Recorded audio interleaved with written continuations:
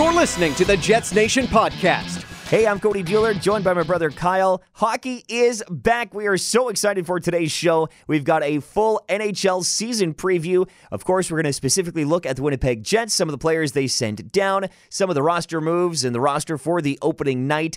And we are going to take a look at the contracts that they signed with Kyle Connor and Patrik Laine. The deals are finally done. Everybody's here, except for Byfuglien. Let's get this show started. Kyle, I am excited here for segment number one. We've been talking about it all offseason. It's what everybody's been thinking about. We've got some huge news since our last podcast. Patrik Laine, Kyle Connor, they've got new deals. Yeah, I mean, it was great to see. It was pretty much inevitable at this point, getting so close to the season. You knew a deal had to get done. And at that point, pretty much every RFA had gotten done. I think Mikko Rantanen was signed about the same time as Laine, so not a huge surprise that the deals got done, but I'm just glad they finally did, and so they can both be in the lineup for game number one. That's the big thing. And so now Patrik Laine getting a 2-year bridge deal, and that was announced on the 27th. 2 years, $13.5 million, $6.75 million cap hit. And then Kyle Connor getting a 7-year deal worth $50 million, a cap hit of 7.14. Your thoughts on those numbers? Did the Jets overpay? Did they pay just right? Did they get a deal? Where did this fall for you? Well, I don't think either deal is really surprising at all in my mind. They both fell in line with what people were expecting. You might argue Patrik Laine's was a little bit high, specifically because he only got 2 years.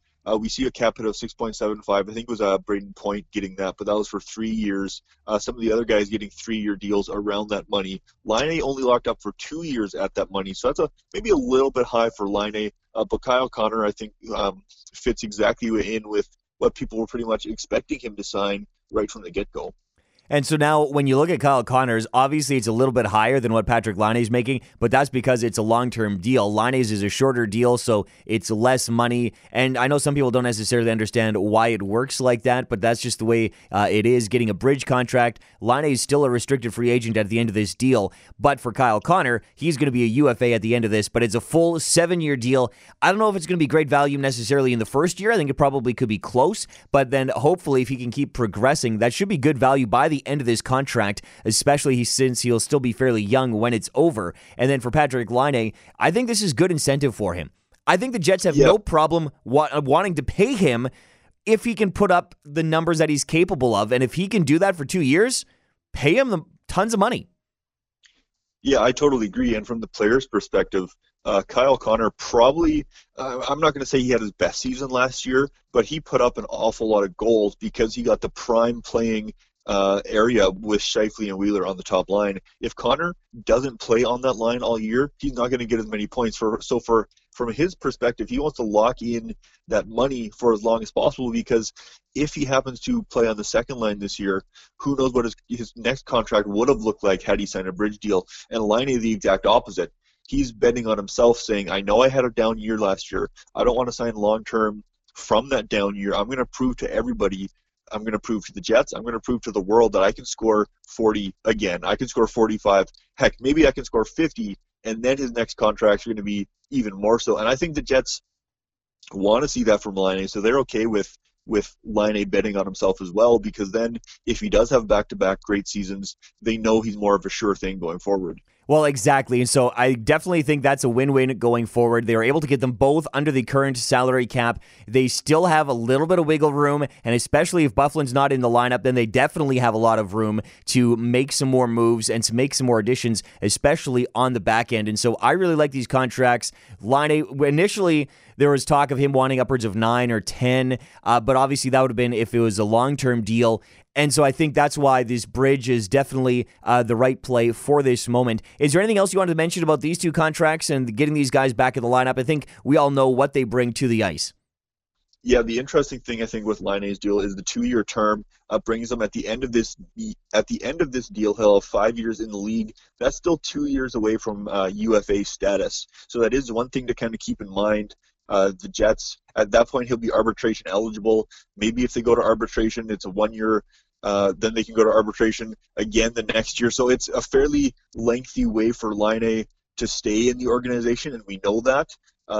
because if it's a 3-year deal, then he's only 1 year away from free agency. But now the Jets have essentially 2 more time to try to sign Laine to a long-term deal, if that makes sense. They have after this next deal, if they sign him to a 1-year deal, they have after that deal again before he hits UFA territory. So I think it's a great deal for the Jets because they give themselves ample time to sign Laine if there's any sort of contract issue going forward. Now, do you remember what the last year of his deal is worth? Because it's an average of 6.75. So I think the first is it's about $6 million, and the second is $7.5 million. So then the qualifying offer in 2 years' time would have to be at $7.5 million, which I think would be right in line if he has 2 good seasons with what we would expect. Yeah, they would need the bottom to fall off for him to not be worth that at the end of that second season. If he even just keeps up, even if he still only scores 30 goals and maybe becomes a little bit more defensively reliable, I think that's still worth it at that mark. And so obviously still a lot of hockey to be played between now and then. Let's move on. As speaking of hockey finally being played, I was so glad to see these contracts done because now the season is about to start, and that's where we're going to go in segment number 2. Like you just mentioned, hockey is upon us. I can't believe it's been so long since we watched meaningful hockey, especially for the Jets. So great to see them on the ice again. But one thing that you need to do before they hit the ice is set out the final roster. I thought you were going to say set your fantasy roster because you need to do that too. too. I mean, I did that as well today, but the Jets also had to set their roster as well. Probably a little bit more important than my fantasy team. Debatable, but they've definitely got a lot more money riding on the line than I do. For them, the announcements have been made. What did you think of Eric Comrie getting sent down and then getting picked up off of waivers? That kind of surprised me a little bit. Yeah, it's a frustrating thing because it feels like you're losing a guy for nothing, but there's really no other option for the Jets because if he's not waiver eligible, you're not going to keep him on the roster and keep 3 goalies. It's just that's what happens sometimes. Honestly, though, it's probably good for Eric Comrie. He'll move up the depth chart a little bit, being claimed off in Arizona. So probably a good thing for his career because realistically, he probably doesn't have much of a future here in Winnipeg. For sure not as a number 1 netminder with Hellebuyck being signed to a long-term deal and Mikhail Berdin coming in and playing very well in the AHL as well. So honestly, maybe it's for the best for Comrie. The Jets would have liked to have him on the Moose, but it's not the end of the world. Well, I just remember a couple of years ago we were talking about Eric Comrie as a potential goalie for the future. There was still some uncertainty with Connor Hellebuyck. We were just loving on Eric Comrie, and we thought, oh man, we could get all sorts for him if all of a sudden you decided to trade him away and you could get a bunch of pieces back, and now you lose him for nothing. To me, part of me is just disappointed because there was so much promise. There was talk that we could get maybe all sorts of other assets if we were to trade him away. Did the Jets mismanage this asset? I mean, it's possible. There was rumors as of even a week ago there was teams interested in Eric Comrie. So had a deal gone through, then obviously you're getting something back in return. But like I said, nothing's guaranteed, especially sending guys through waivers. The Jets sent however many other guys through waivers, and nobody bats an eye. Especially the last waiver claim of the year is always an interesting one. There's a lot of players that other teams could have picked up that could have made teams better, but they all ended up essentially passing through waivers, except for the guy that Winnipeg picked up. And so now we'll get to that in just 1 second, but when you send a player down through waivers, every team gets a crack at him. And so Arizona gets to pick him up, but now Arizona has to keep him in the NHL because if they send him down, then the Jets can just get him back, kind of like what we saw with Marco Dano. Yeah, exactly. So they would essentially keep him on the roster. If not, I'm not sure. I think there's some sort of period of time where the rules are slightly different. It's a week or a couple of weeks or whatever it is. But yeah, he would have to clear waivers essentially again if he were to stay up for a little bit and then go back down. Yeah, so that just a little bit of, just one thing to maybe take note of. Who knows, maybe we could get him back in the future. But again, you're right, we don't really need him in the system with Berdin in the AHL. But looking at the one other move, and like you mentioned, Carl Dahlstrom coming to the Winnipeg Jets from the Chicago Blackhawks, and apparently he was overseas with the Blackhawks as they're getting ready to play there, and then the whole transition back, I saw a story about it online. What do you think of him, or just another kind of a depth player? Yeah, I don't think it's really going to make an impact for the team, especially on the ice. I don't think he's going to be in the lineup for the foreseeable future. People are essentially just saying it's more depth, and you can never have too much, especially with Byfuglien still up in the air. If he does choose not to return, then it's just another guy kind of a replacement level type player. People are saying just a slight upgrade over Anthony Bitetto. Bitetto probably going to be playing most of the season with the Moose, so then you have Dahlstrom maybe in the press box role. I don't see him being much more than that this year, but you never know what can happen with injuries and stuff. We've seen it all before.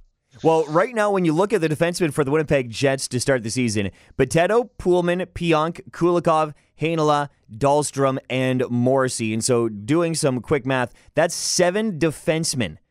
And so that means Heinola, Dahlstrom, and Bitetto, one of those 3 guys are probably going to be sitting out, and it's probably going to be Dahlstrom, like you said. And so that means Heinola is going to be seeing NHL action here for the first few games. But if Ville Heinola is not ready, he might get sent down after his 9-game audition. And then it's basically Bitetto or Dahlstrom. And then you're still waiting on Morrissey. Niku's right now been sent to the AHL. That kind of surprised me. But you kind of mentioned before we started the podcast, that's due to injury with him. If he's not ready to go, the Jets are going to have to be starting Dahlstrom. Did you mention Nathan Beaulieu in there either? Oh, no, he's on the IR, so right now he is not on their opening roster.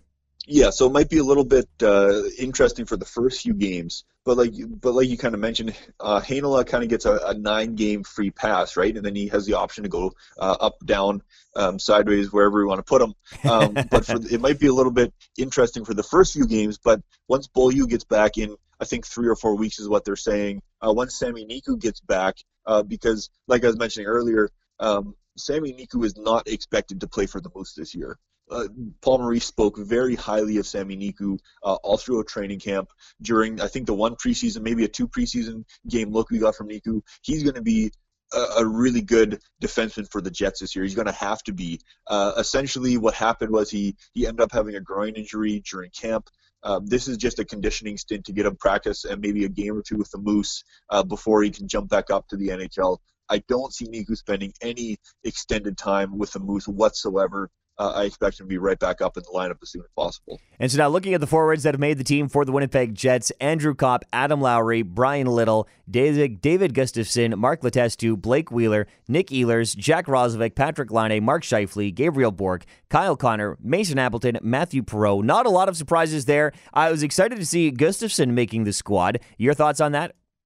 Yeah, I think that's the one real surprise because coming into camp, he wasn't even really a thought to make the roster. He was thought of as for sure 1 year away, but you have a great camp. Good things can happen. Same with Heinola on the back end. And then Vesalainen on the exact opposite side of the spectrum had a not very good camp, maybe due to that car accident at the start of camp, bumps and bruises, that sort of thing, but actually getting sent down to the Moose at the start of the year. But great for Gustafson. Like to see him there. The one interesting thing as well is Brian Little out with a concussion, so the lineup might look a little bit different to start the year, but all in all, no real big surprises for me. Mark Letestu, I think he only played 2 NHL games last year, mostly in the AHL, so we'll see if he can kind of make a resurgence for the Jets, but I also don't expect him to be in the lineup, especially when Little comes back. So Little is out of the lineup. Tanev obviously gone from last year's squad. Hayes also gone. So those are the 3 players. When looking at the Jets lineup from last year in the playoffs, those are the 3 that are not going to be in there for the opening game tomorrow against the New York Rangers. Little with injury. Obviously, Hayes and Tanev are gone in free agency. And so you think, oh, you're only losing 3. None of them are that big of consequence. But then when you look at the Jets forward lines, it definitely looks a lot thinner than what we saw last year. Ehlers, Scheifele, Wheeler, Connor, Kopp, and Laine, Perreault, Lowry, and then Gabriel Bourque playing on that line. Hopefully he can fill that role. And then Letestu, Roslovic, and Appleton on the 4th line. Doesn't really excite me. The bottom 6, I'm sure Bourque can fill in with Perreault and Lowry. Hopefully Kopp can get some chemistry with Connor and Laine. 4th line, I think it'll just be a 4th line. The bottom 6 doesn't really excite me a whole lot. But I guess maybe they'll siphon in Gustafson a little bit, give him some work, give him a look. Your thoughts on the Jets forward lines? Yeah, I actually disagree with you a little bit because I think these lines aren't too bad. Obviously, there could be some improvements here or there, but I think the top line of Ehlers, Scheifele, Wheeler is going to be really strong. Again, it's a different look than Kyle Connor up at the front. Just a different look with Ehlers there instead of Connor. And I really like moving Kopp up in between Connor and Laine. I think that's going to be really good. Connor and Laine played together a little bit last season. You think it'd be almost an awkward pairing because they both love to score, but it actually worked really well for a while together anyways. I think Kopp can be solid between them. That third line, I think, is going to be excellent with Lowry, Perreault, and Gabriel Bourque. I was very impressed with how Bourque played during the preseason. He had a number of solid games, scored a couple goals. So I think that third line is going to be really good. And we saw Jack Roslovic on the fourth line now to start, but we saw him playing second line minutes for most of last season with Ehlers getting hurt. So Roslovic has that experience. He had a hat trick earlier last season against Anaheim. He was the first star of the week 1 week as well last year. So Roslovic's got some real potential this year. If he's playing down on the fourth line, he's a guy that could really probably step in, get some good quality scoring chances. Maybe not with Letestu in the lineup, but let's say you put Brian Little there instead of Letestu, and instantly they become one of the best fourth lines in the league. So I think you've got some really good options when Little comes back from injury, but I actually don't mind the lines how they are right now. And so then looking at the defense, and this is just in our season preview for the Jets specifically, other than Josh Morrissey, and again, Beaulieu is out and Byfuglien's still at home. We don't know what's going on with him yet. No real news as far as that is concerned. What are you thinking as far as D pairings go? Because there's going to be no Niku. Really, you've got one top pairing defenseman and a lot of bottom pairing defensemen that are going to have to play higher in the lineup. Kulikov is going to be your second pairing defenseman. Pionk is going to be probably playing up high in the lineup in the top four. And so then you've got Pullman, Boteto, Heinola, Dahlstrom. It's going to be a mishmash here for the first couple of games. Yeah, I think you kind of have your top four as Morrissey, Kulikov, are probably your top two for now. Pionk's up there, and I think you put a Heinola probably on that second pair, just with how he looks so far. And then your bottom pair is probably Pullman and Boteto, some sort of combination like that to start the year. But it's going to be really interesting to see how Heinola holds up, especially if he's playing second pairing minutes.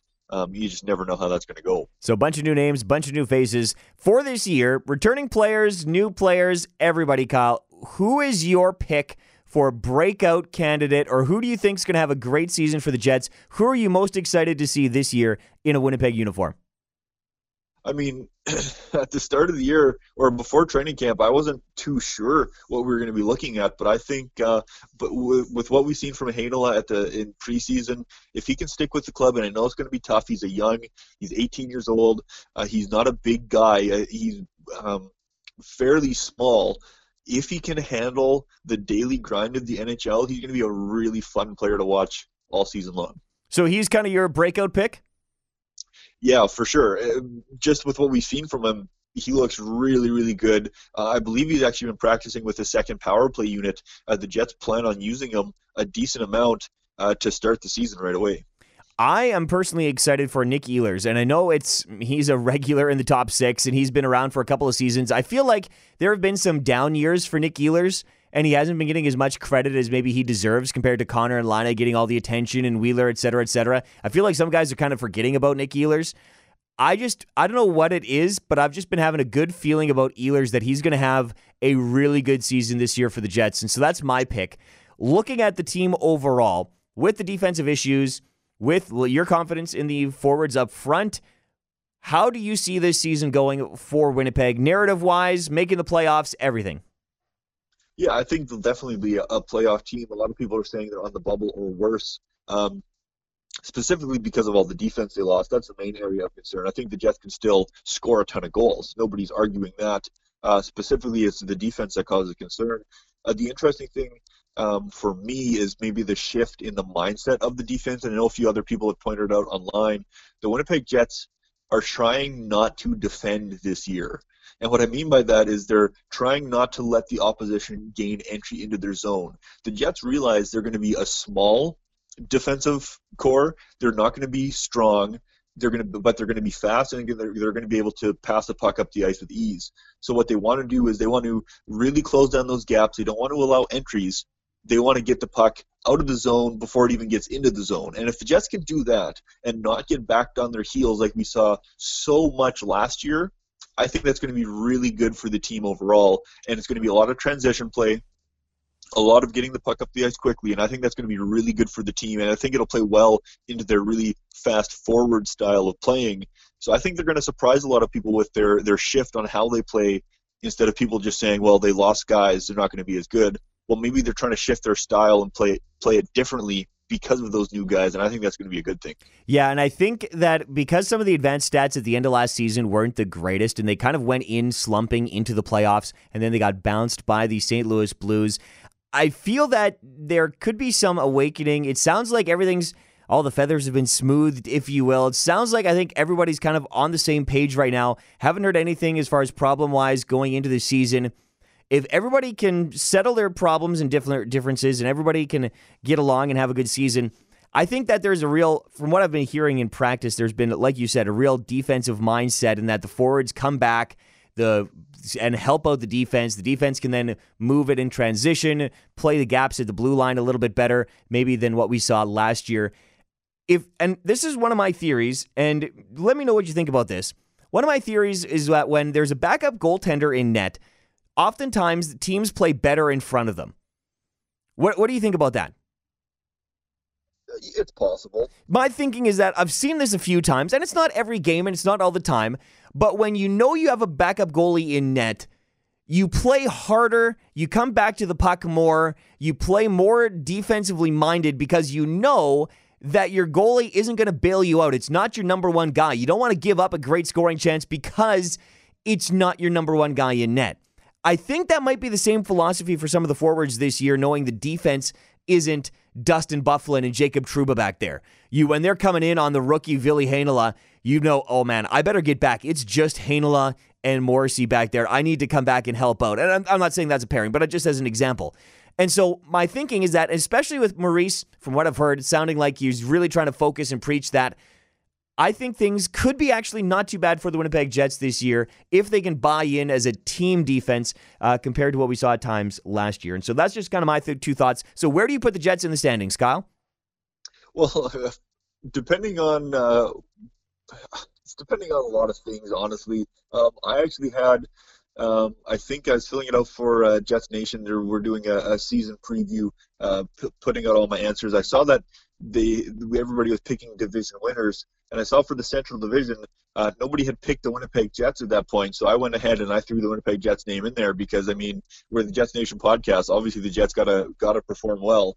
But honestly, I think the Central is wide open. A lot of people are saying Dallas could win it. A lot of people are saying Nashville's going to win it again. I honestly think it is wide open. If the Jets can play well, there's no reason why they can't be fighting for near the top of the division again. If they, like you said, buy into that team defense and take another step forward with these young guys, there's no reason it can't happen. I am right there with you. I'm not necessarily going to pick the Jets to finish first in the division, but I am definitely going to pick the Winnipeg Jets to make the playoffs. I think they could be a wild card, or they could be kind of between the wild card and maybe third in the division. I think that they definitely have a chance to make it this year. I think they could potentially get past the first round. Somebody asked me the other day to give me their take. Are the Jets going to make it past the first round? To give me a hot take. And I said, yes. I think that I've got the confidence that they can make it past the first round. And really, at that point, anything can happen.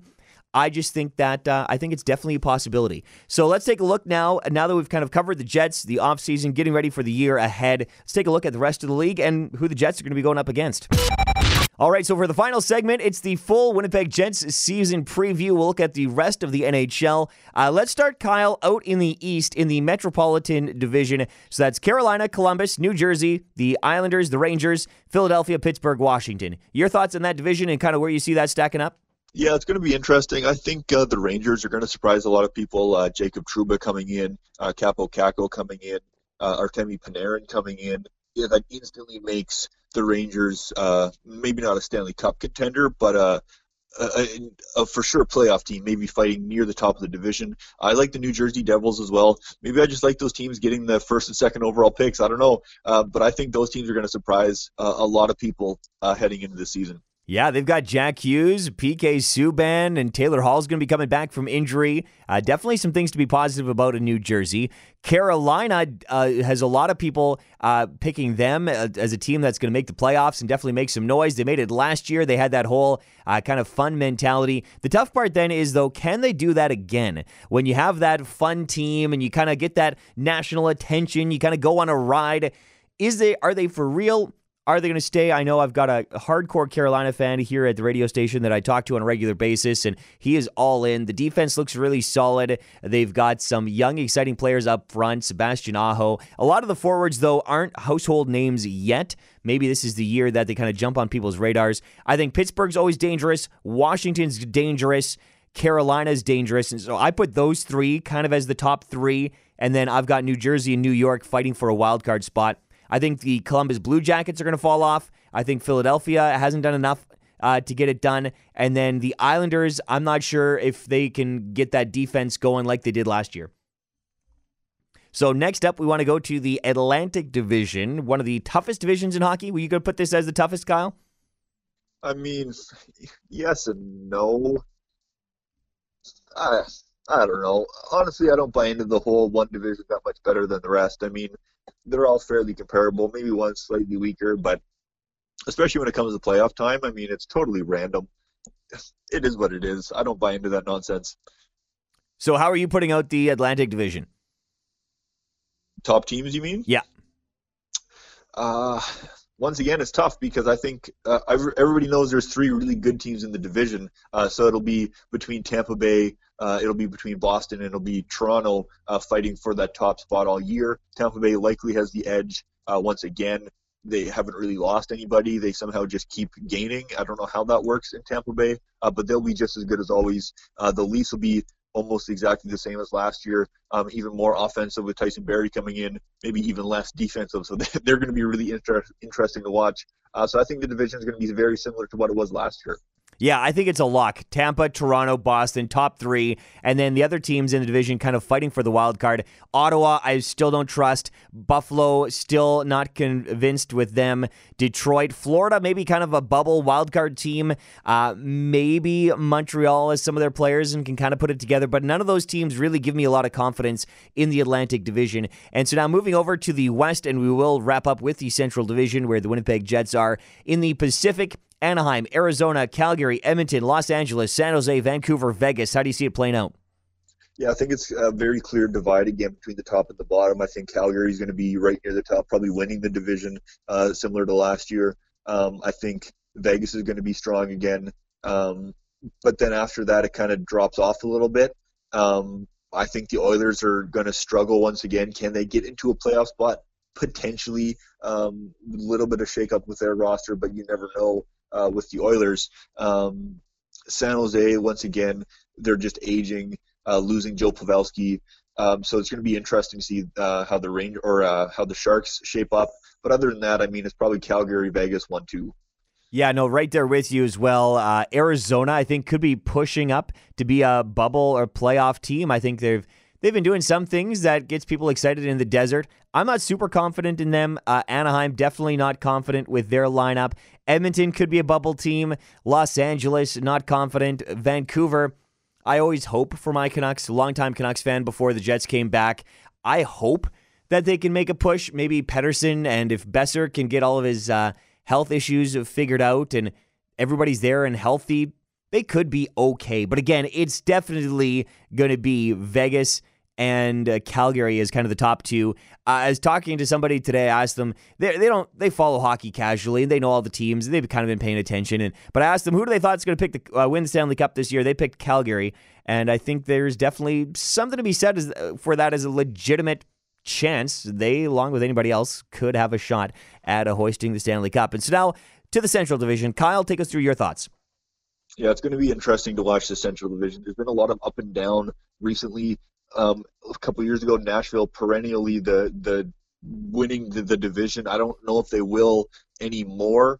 Bringing in Matt Duchene is a big add, but I'm not sure they have enough to really stay at the top of the division. I think they're going to be down a couple spots. Everybody's really pumped about Dallas this year, adding Joe Pavelski from the Sharks. And Corey Perry. Yeah, does that matter though? No, I mean, name.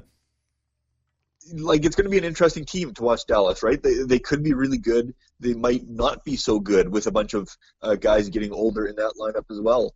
If Ben Bishop can play like an all-star Vezina candidate goalie again, they obviously have a chance. If not, they might not be as good as everybody thinks they are. Beyond that, I think the Jets will be in the mix, like you said, for third-ish in the division. But other than that, St. Louis is going to be solid again. And then there's kind of the lower half of Minnesota, Chicago. So I don't think it's going to be I guess Colorado is one I'm missing. They're probably going to be fighting similar to the Jets for that wild card / third spot. So it's going to be interesting to watch. There's a lot of teams that could be really good, or there's a lot of teams that might just kind of fall by the wayside. We'll just have to wait and see. Hopefully the Jets aren't one of those teams that falls by the wayside. I know some analysts kind of picking the Jets to be just out of the playoff picture because of the defensive issues, and so we are definitely a lot higher on the Jets than some of the so-called experts. I'm right there with you. Chicago and Minnesota at the bottom, and then I think Nashville probably won't win the division again. I don't know if they can do it, and so I'm going to probably say it's going to be Colorado, Dallas, or St. Louis that's winning the Central Division if it's not the Winnipeg Jets. And I like Colorado. They've got some young guys coming in with like Cale Makar on the back end, and then adding Kadri up front on the defense, or on the up front forward wise. I think it helps them, gives them a little bit more depth, and hopefully they can spread some of that talent out, because that top line was so elite last year. If they can get some depth scoring, I think they could be pretty solid. Grubauer in net again.